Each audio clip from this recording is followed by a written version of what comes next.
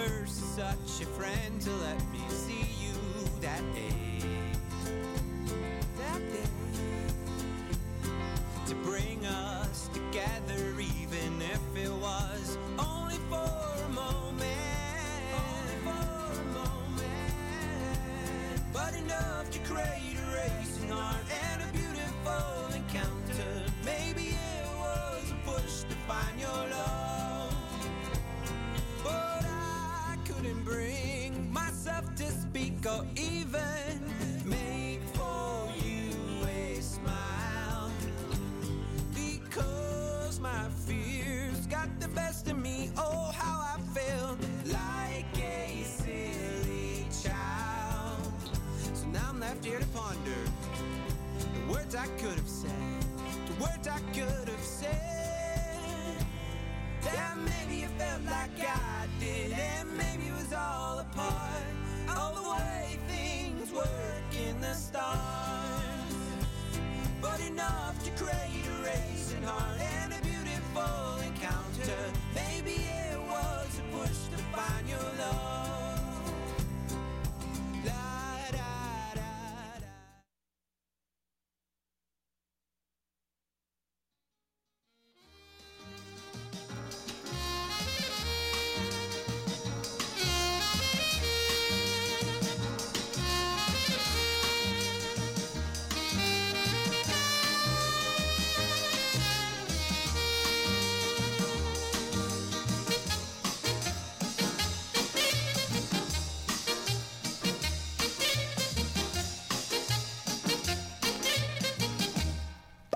Beware of the blob, it creeps and leaps and glides and slides across the floor, right through the door and all around the wall. A splotch, a blotch, be careful of the blob.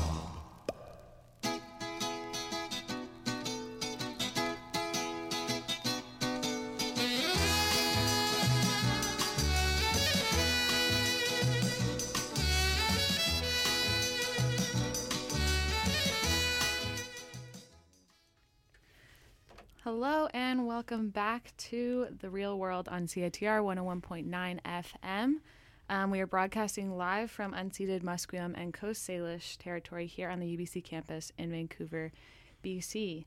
Real World is the radio show of the UBC Film Society Club. We try to connect with other clubs on campus through film. So if you're ever interested in talking about your favorite movie or have a good idea for a show, just let us know. You can reach us on Facebook or in our club room in the Life Building. Today we have three of us, and Jen will be joining later, but my name is Alex. I'm the bookings manager of FilmSoc. Hello, I'm Augustin. I'm computer operations in FilmSoc. And I'm Clara. I'm the film liaison. And Jen will be joining us partway, I hope. But anyways, today we're going to be talking about The BLOB, which was a movie from 1958. Who is it directed by again? Irvin Yeworth. Yeworth. Oh, Yeworth. Okay. That's one thing I forgot to look at. Yeah, this was Jen's idea to do this movie. I don't know what was the inspiration for it.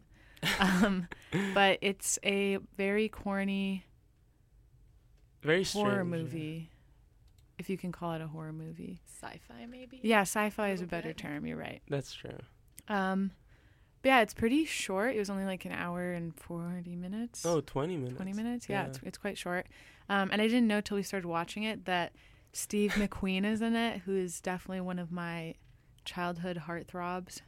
So that was cool to see him. Yeah. And apparently this is his first kind of starring role.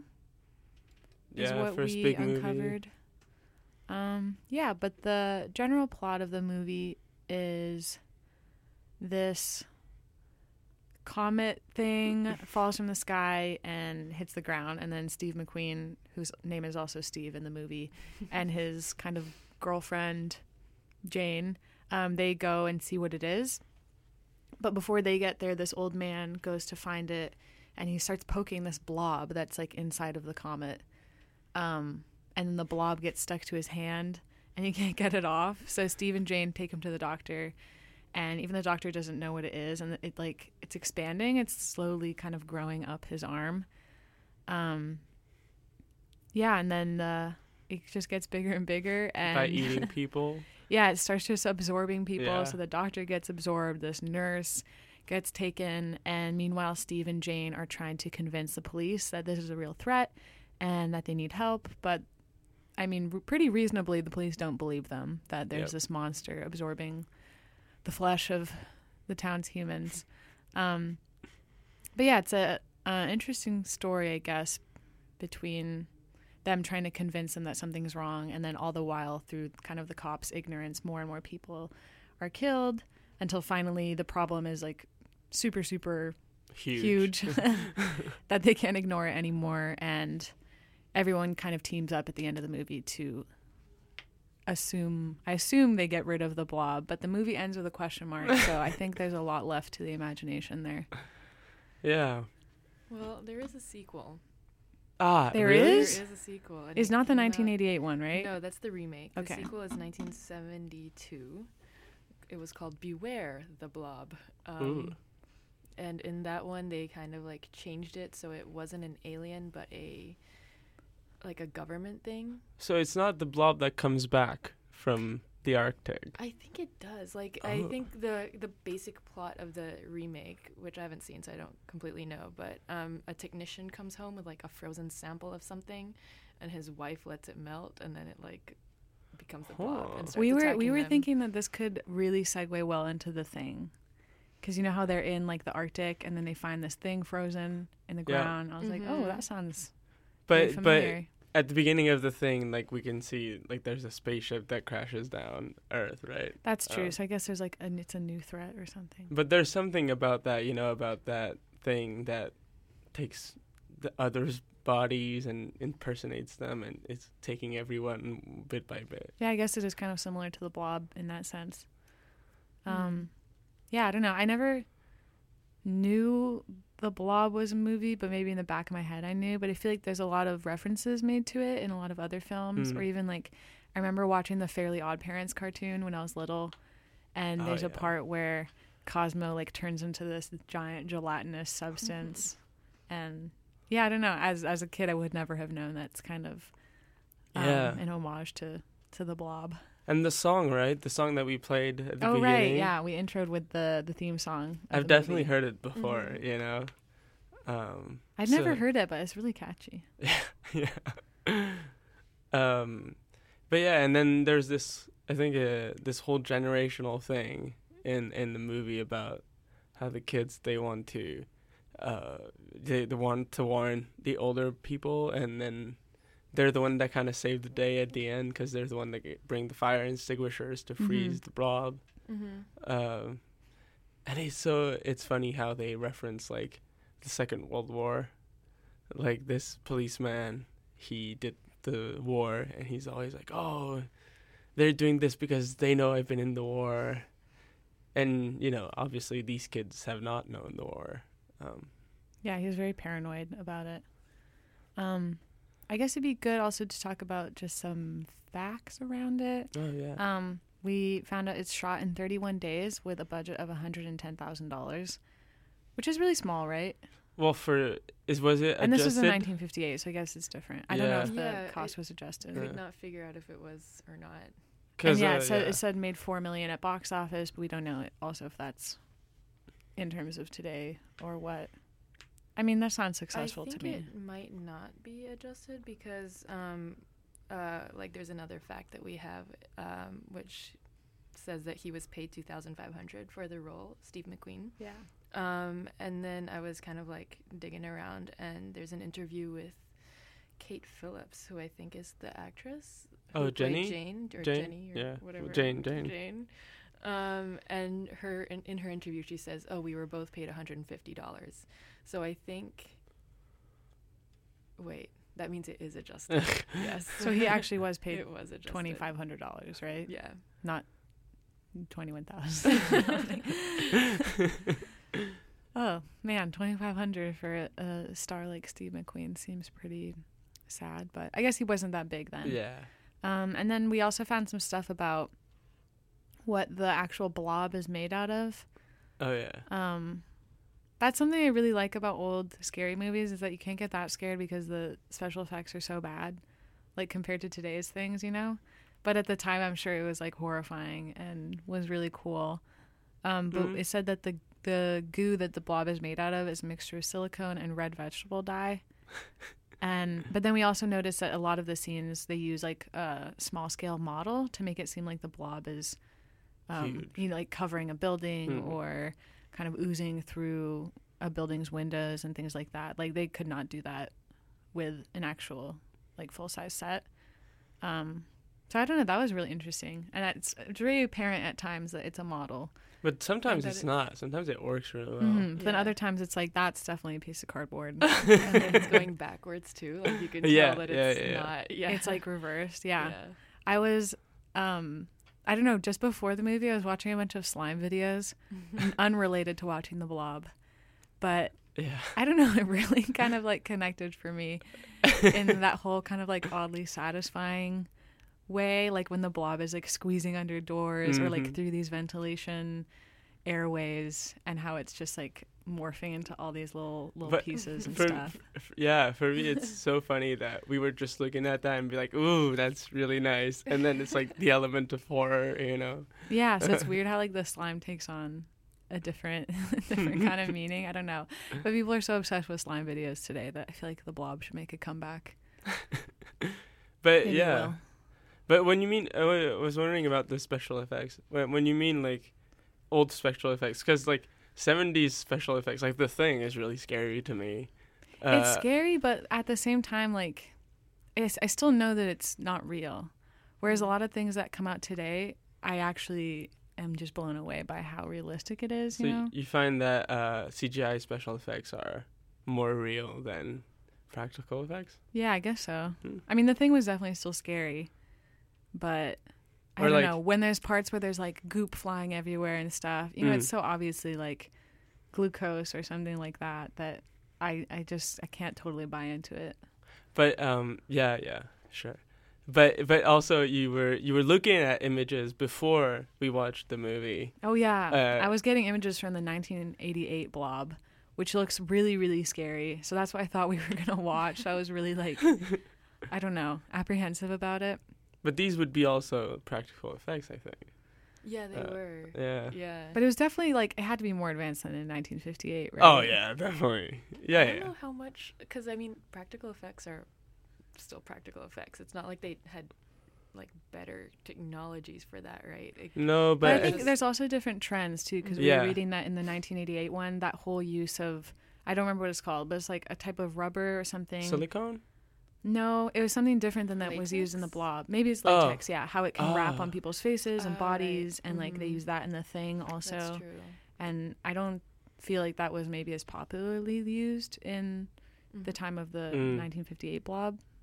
Yeah, and maybe the technology was not there yet, you know? Maybe that's part of technological advancement, is like being able to create these kind of intricate like costumes, I guess.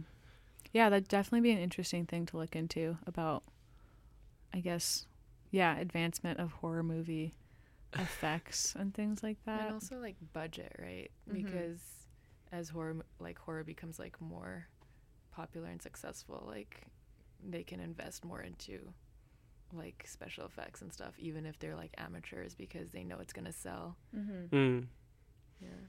Yeah, I guess, I mean, this one's pretty low budget, I feel like. Yeah. But I don't know if that's adjusted again. But I don't know, a lot of the stuff we read about it was just talking about how like successful it was despite being low budget. Yeah. And I mean, to us not having a very like scary blob monster, but for people then it was like a lot different of an experience. But maybe, you know, maybe it wasn't like scary to the people who watched it, but there's definitely like an attraction to seeing it. Like even though I wasn't scared, I was like, oh, I want to see another shot of the Blob. I want to see him go through ventilation again, or, you know. Yeah, and I read on one article that it was pretty uncommon that a movie in this time would be in full color, especially like a horror movie. A lot of the ones, or like scary movies at the time, were more in black and white.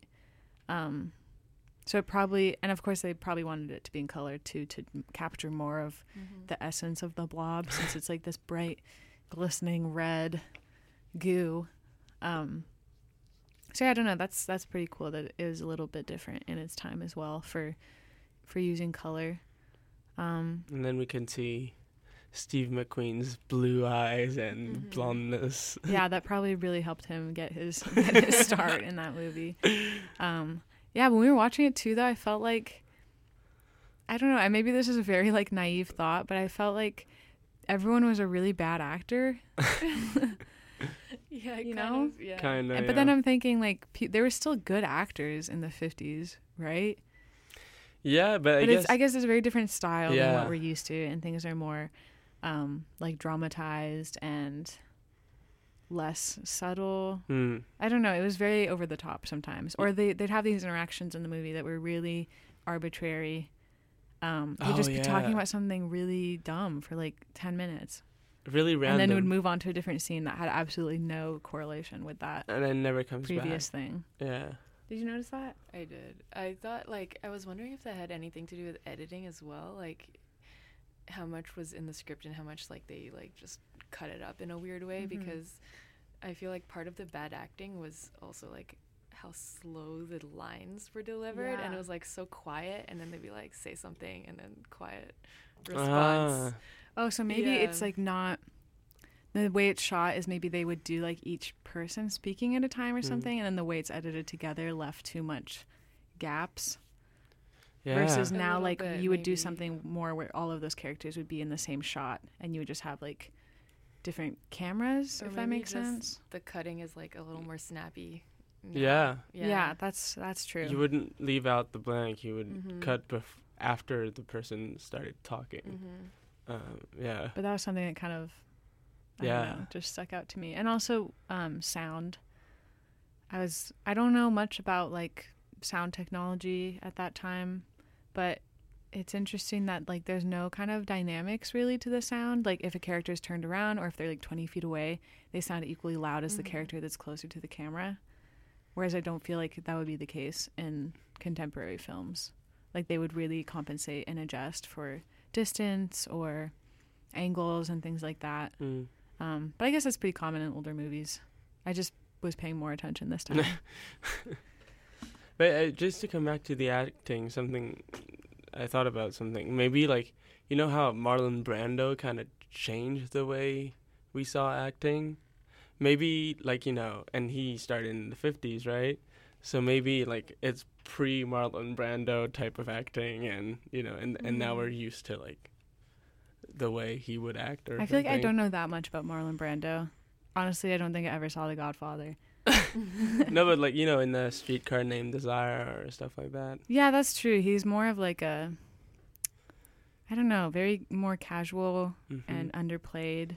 But I feel like when we were looking up Steve McQueen, that's why a lot of people liked him too, is that he was this, quote, king of cool, and had a much more kind of like rebellious, like more subtle attitude, which I guess I could see him having that the most out of any of the other cast members in the movie.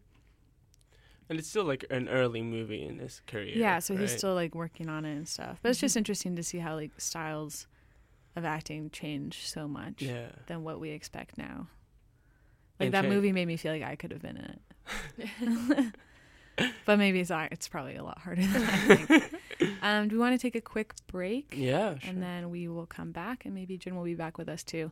We'll be right back. Our first song is going to be Melty by Milk on their album Mattress Ranch.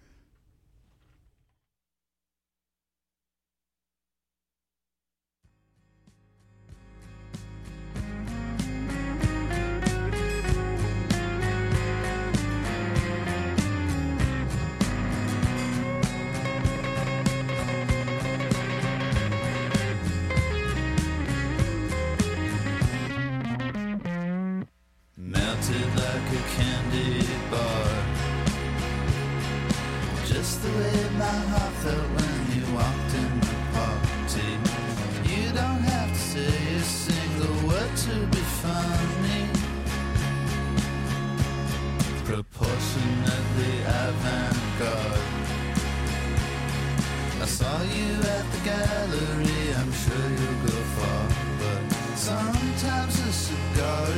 just a cigar. Sometimes I feel okay.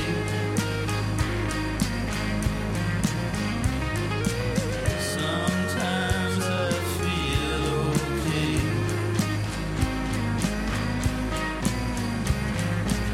Sometimes I feel okay.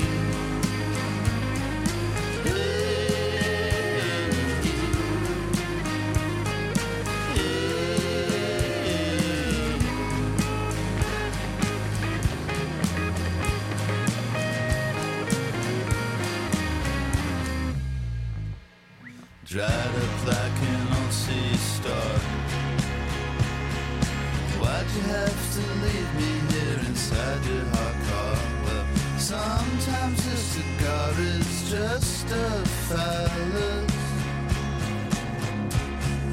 passed up from the hippie flip. Want to be the kind of guy who goes skinny dipping. Now you flipped your lid, kid, and there ain't no telling. Sometimes I feel okay.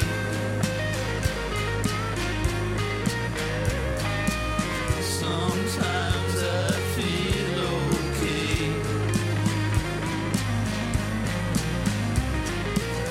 Might think of something to say.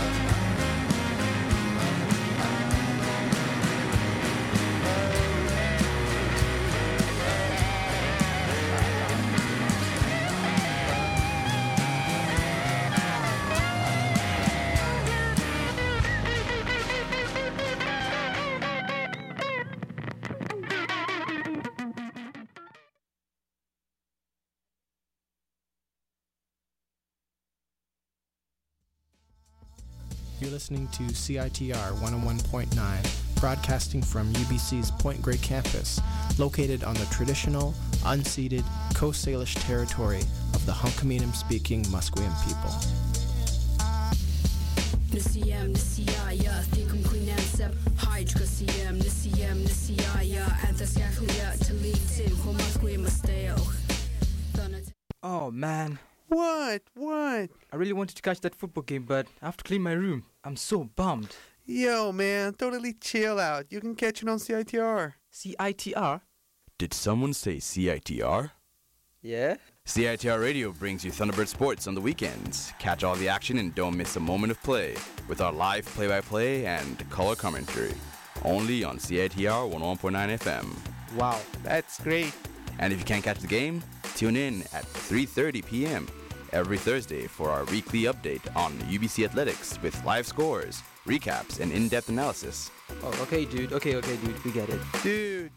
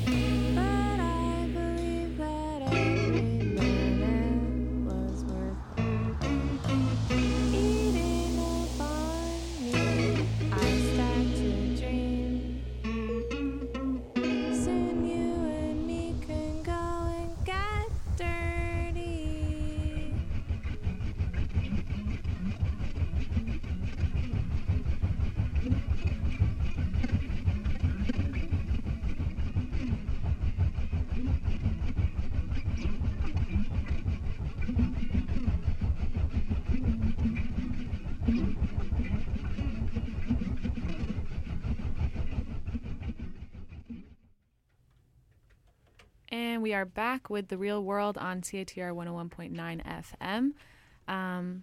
What did we just listen to? Oh, that was the first song I said was Melty by Milk. And the second song is My Beautiful Coin Laundry by Divorcer from their recent album Debt Jubilee.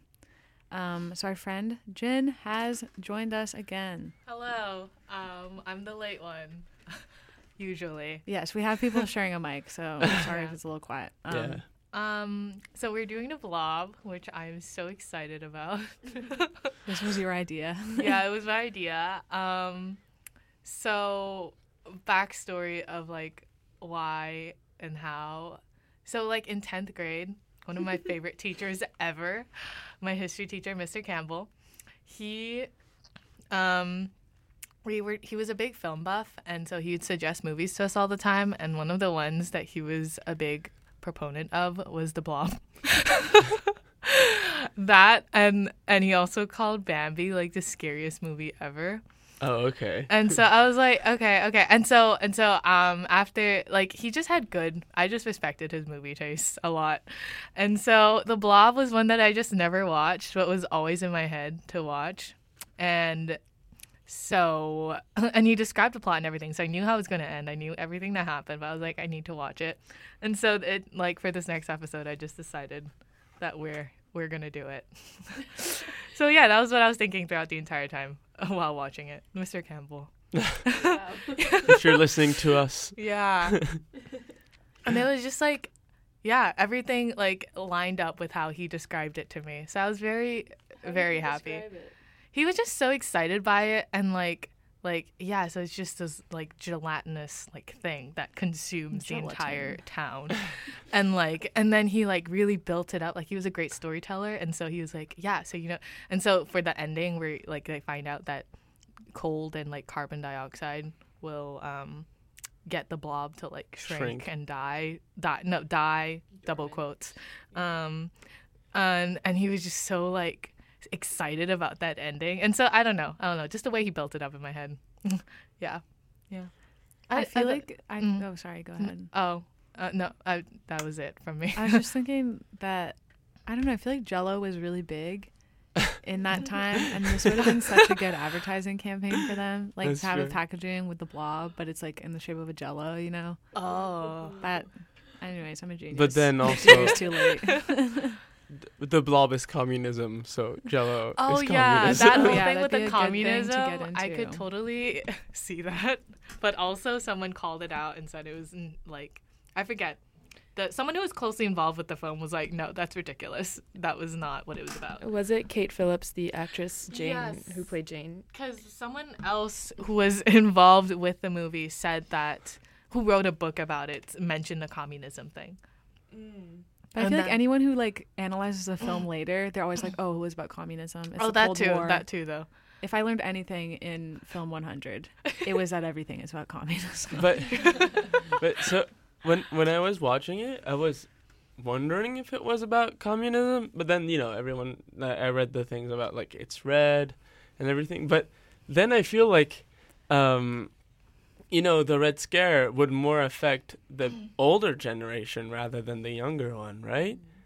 Like, and if we're talking about like the movie as a generational thing, divide, like the Red Scare would not necessarily affect, like the younger, like Steve McQueen and whatever, which are more like concerned about their own lives in America and stuff like that. But then then when we looked up info about the movie, so the blob is red, and also like it's made by Christians, and so that kind of put the nail in the coffin for me. But I think it could still be, and it's like it's not that the young kids are like scared of it, like they're the ones who fight it in the movie. It's not that like the old people aren't affected, but they're I don't know. They're not the ones doing anything. Exactly. Yeah. It's the kids who solve it. The other kind of obvious metaphor that's somewhat related to communism is basically like the consumerist culture of like increasing consumerism in 1950s America, because it just consumes, right? Like I there's didn't an think about insatiable that. appetite. Yeah. And the blob is like where do we see it, right? We see it in the store and in the theater. Where else? Diner, food, like the diner. Gluttony and stuff. I mean, the doctor and thing, but that's like less. That scene of it coming into the movie theater and like, oh my god, the special projection room. I was like, girl. The special effects on this thing and like, wow, it's just so weird to see. I don't know, for like B-grade movies like this sort of stuff that they make. It just looks so weird. Like, it looked different every time, but I was so fascinated. What is rotoscoping? It's when you film something and then you draw over it. Oh, okay. Yeah. Oh, yeah. So parts of it were animated. Yeah. Or I guess rotoscoped. Well, I guess they would film like the set and then like because that's the diner scene you're talking about, right? I guess they would film the diner and then just draw the blob over it. Yeah. Oh, yeah. Well, okay. With the diner scene, there was something they said about it, of how they did that one. If I could find it in my notes. Oh, okay. For the diner scene, they got a photograph of the building, and they put it onto a gyroscopically operated table onto which cameras had been mounted, and then the table was shaken until the blob rolled off. So when the film negative was eventually printed in reverse, it looked like it was oozing over it, if that makes sense. Oh. To special effects people. Does that sound about right? Everything in reverse. Like but some parts I feel like were drawn. Like the blob was static. You know when they like shoot the power cable and it hits the blob and it gets electrocuted? Like that was straight up drawn. Yeah. Which is funny. I don't know. It's very jarring. And it's funny because, like, we can tell all these things, but then, like, going back to how scary it is, I was reading, like, some people who, like, grew up with the film, they were saying, like, it was actually super scary for them to see as a child partly because it's silent, and so it can just be anywhere, and you would never know. So you can turn a corner in your house because you see it in, like, homes and everyday places a lot, and it could just be there waiting for you. So I think that's a lot of the horror for like people who saw it in theaters at the time, and also seeing it in the theater while you're in the theater would have been an experience. Yeah. I'm reading somebody's who I don't know who wrote these notes, but that in 1950, policemen reported discovery of a dome disc of quivering jelly 6 feet in diameter. 1 foot thick at the center. What? And when they tried to pick it up, it dissolved into an odorless, sticky scum. So why would they try to pick it up also? Wait, what? What'd they find? They found like a blob. This was in 1950, so it said this incident inspired the movie. Well, star jelly is like an actual thing. It's and for that 1950s incident you're referring to, that was one of the bigger ones, but in general, it's like it's found as a gelatinous substance in grass and over branches of trees, and so there's like a lot of myth that's developed around it, because it's usually deposited during meteor showers and after it's fallen, and then it's believed to come from like remains of toads, frogs, and worms. That's disgusting. But it basically dates back to like the first recording of it's like the 14th century. So just like so much like weird stuff, and That's no so one really interesting. knowing where it comes from. Yeah, I feel like that makes the movie a lot more kind of nuanced and I don't know, maybe scarier too, because it's based on something that does happen naturally. Yeah. Or I mean, according to some sources, I guess. But then, I don't know, this makes you wonder what transforms it from, like, a star jelly to the blob. Yeah. Like, how did we get here? I was fascinated by the fact that, like, well, my initial understanding of it was that it didn't really have, like, a mind necessarily, or, like, senses that could detect people and feelings and, like, the cold and the heat and everything. But it does. And, like, when you make sounds or, like, it can hear you, in double quotes. Can it hear you? I don't know, because like when the dog started barking, or no, it started retreating from the freezer because it was cold. Yeah. But other times, like didn't it seem to like know when people were around and like approach them and stuff. Yeah.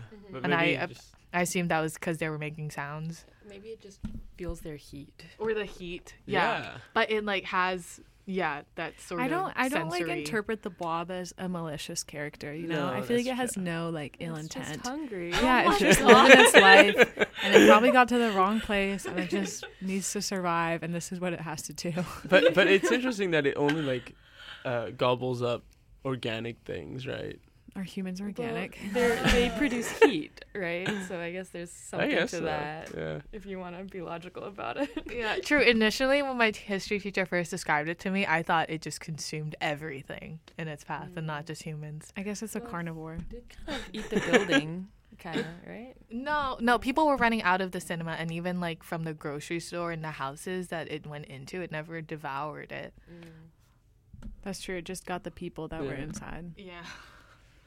Let's take a quick break, and we will be back. The next song coming up is Images by the band You'll Never Get to Heaven. And we'll have a few ads and stuff, and we'll be right back.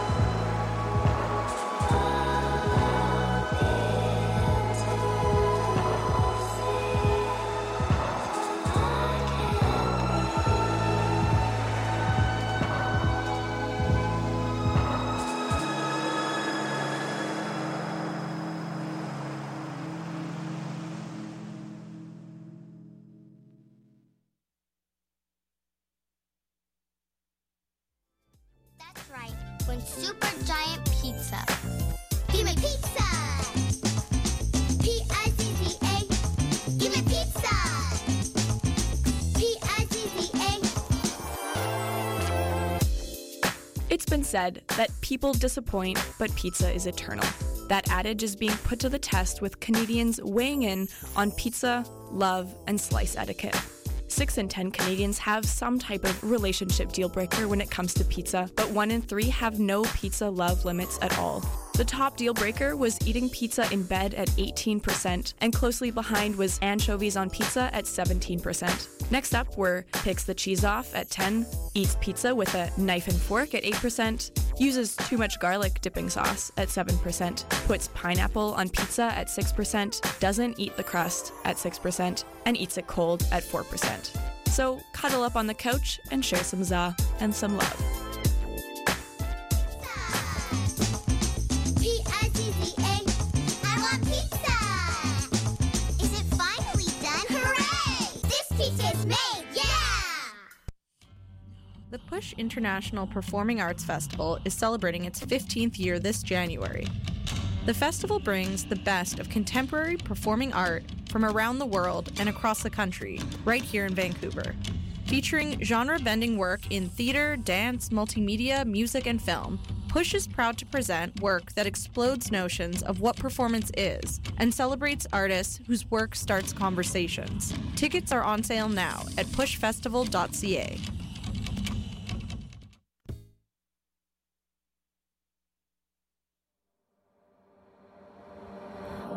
J'ai regardé dans ton téléphone, il y avait un mail de Camille. Dans ma tête, ça résonne. Elle est charmante, cette fille. Je ne l'ai pas supprimée. J'ai attendu que tu le vois.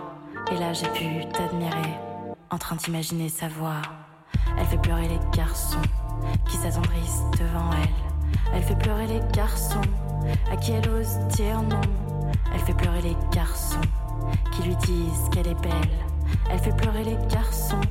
Et elle a bien raison.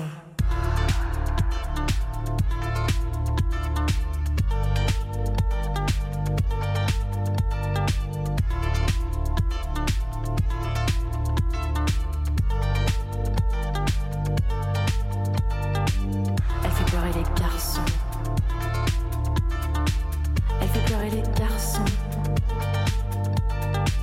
Elle fait pleurer les garçons. Elle fait pleurer les garçons et elle a bien raison.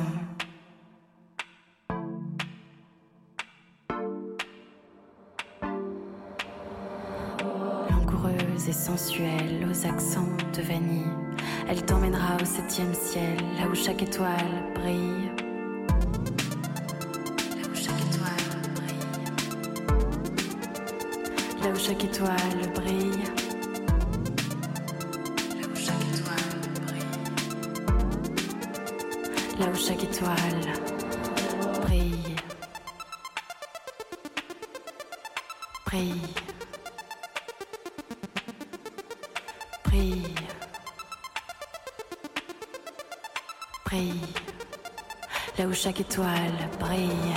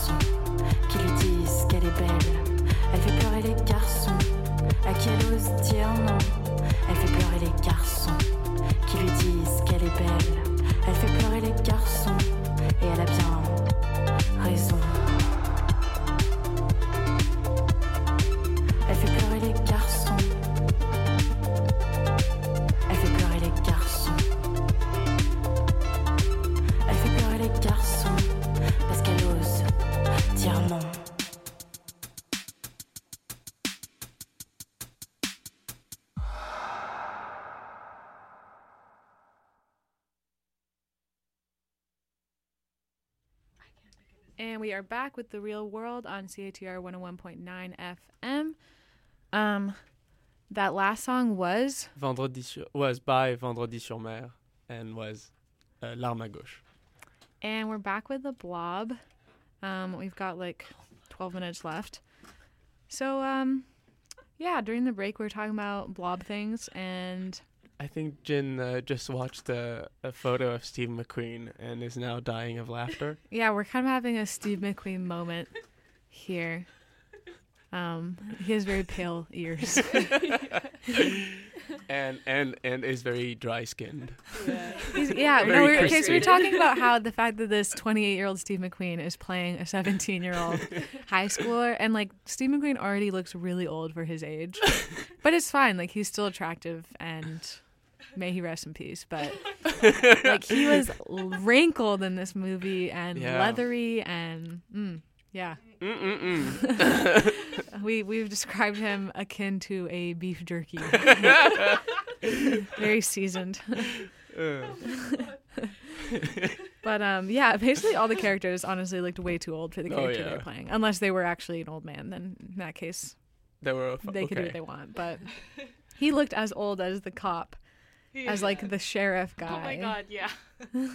But that might be actually due to what we were also talking about the Hays Code, which is... Oh, yeah. You know, history lesson since we're on this ball right now, obviously. I mean, it's like, for like every 50s movie, you're going to have that thing, like, which is like a very conservative set of like censorship rules.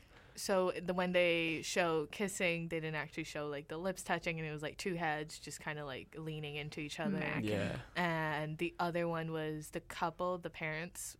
When they did show the bedroom, they were like sleeping in separate beds, even though that wasn't necessarily a social norm. It was just a thing they did for the screen. And there's like only one kiss. Even at the end, I was expecting like the couple to kiss because they got out of that situation, but no. And it's all about family, and there's like the little boy that comes in really late in the movie, Jane's little brother, who's the worst character of this movie. Oh god, I didn't like her. I didn't like her. Yeah, he's kind of the reason they get stuck inside of this diner about to die.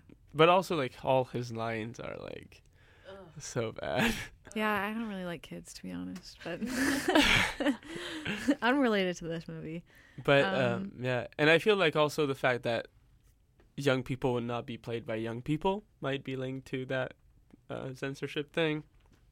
Yeah. And maybe also why they're just like, not only do you not see them being very affectionate with each other, but like there's just no romance subplot. No. Like, apart of the fact that these two are together, and that's not like a question or whatever. Yeah, like she's just his sidekick basically. Like he needed someone to like.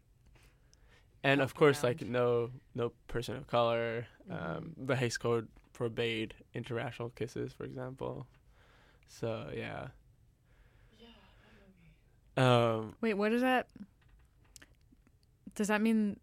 I feel like you brought that up after saying that everyone was too old for the character they were playing. Does that have something to do with it? They can't have young people? I think there's something about like if like young people cannot be played by like the people of the same age, except for like really young boys or girls. And same about like why? I don't know. It's something about like perversion, and I can't. I don't know exactly, but I think that's part of it as well. Maybe it relates. I don't know, but yeah, and same thing. I think one of the reasons why there might be no person of color is that was also very restricted and stuff like that. Like you couldn't even have scenes where you would have a person of color and a white person in the same scene. So yeah. Wow. I looked at, somebody wrote this in the notes, that since 2000, the town of Phoenixville, Pennsylvania, which is one of the filming locations, holds an annual Blob Fest. So moviegoers run screaming from the town's Colonial Theater, which is, I guess, the theater that was featured in the Blob. Yeah. Oh, right. They also have the diner there, and they allow you to go down to the basement to take photos on weekdays. Oh. Yeah. Like the basement they stuck. Yeah, where they were stuck in. Yeah. Yeah, I forget who has the blob right now, but someone is in possession of the actual blob. That they used for the set. Yeah, that's what I was gonna ask, if like they actually had the blob at the theater on the blob day, or do they just like I mean, how did it not run from nothing? How did it not like how did it not, how was it not destroyed, you know, of like the substance of it was made of? Wow. Did they freeze it again? Well, I mean, that's why like butt implants last forever, right? It's just a bunch of silicone. You're right. The blob could just be like recycled into an implant. Into a butt implant. Oh God, it doesn't my deteriorate. butt was in a movie. Your butt was in a movie? Not. Yeah, thank you for that info, Jen. Like my body implants could have been part of the blob. Oh, yeah. Or in the blob. Or actually the blob at one point. My butt is the blob. Yeah. So that's the Blob. Oh my God, isn't it a great movie? I highly recommend. Yes, it's fun. We were good slime action. Yeah, I don't know if you talked about this already, but you mentioned it when I got here. But like, you know, like first ASMR slime action. I guess it's not really ASMR though, because it doesn't make sound, right? Yeah. I mean, like, but sight, you know, like the sight. Yeah, oddly satisfying. Yeah. Wow. But also I wanted to mention that they did have sequels. So they had 2. And I think the second one, I read the summaries of them, and the second one sounded more interesting to me. But so the second one, they, this like oil guy was in the Arctic, and he brought it back, the blob from the Arctic, and then it like, you know, consumes everything in its path again. And I forget exactly what it said about how it was resolved, but that happened in the second one. And then in the third one, I think it mentioned something like it takes on additional features, and it's like even more villainous. Oh. And it has like some acid thing to it. But yeah, they made it more evil. More evil, more dangerous. That's sad. Yeah. And it got More like, blob. it was a bigger feature for those 2. So I think the second one, the DP for that was like also the DP for The Thing and Halloween. Oh. It's either the second or the third one, but it got more and more like critical acclaim. No, not critical acclaim. It was very badly reviewed, but it got more popular, and like people were getting on top of it because it was like such a, you know, cult classic by then. Blobby. Yeah, so that pretty much closes out our show. We have our Film Society buzzer garden this evening. It's at 7:30? Yes. In the Great Hall South. We're screening Mars Attacks. Yeah, which is another great sci-fi film. So yeah, if you can't watch The Blob, at least you can watch Mars Attacks, and there'll be popcorn. Yes, and buzzer. And candy. And candy. Yes, so come one, come all. Come down to the Great Hall South tonight. We'll be there. Okay, thanks for joining us today. Bye-bye. And we'll see you next week. Bye.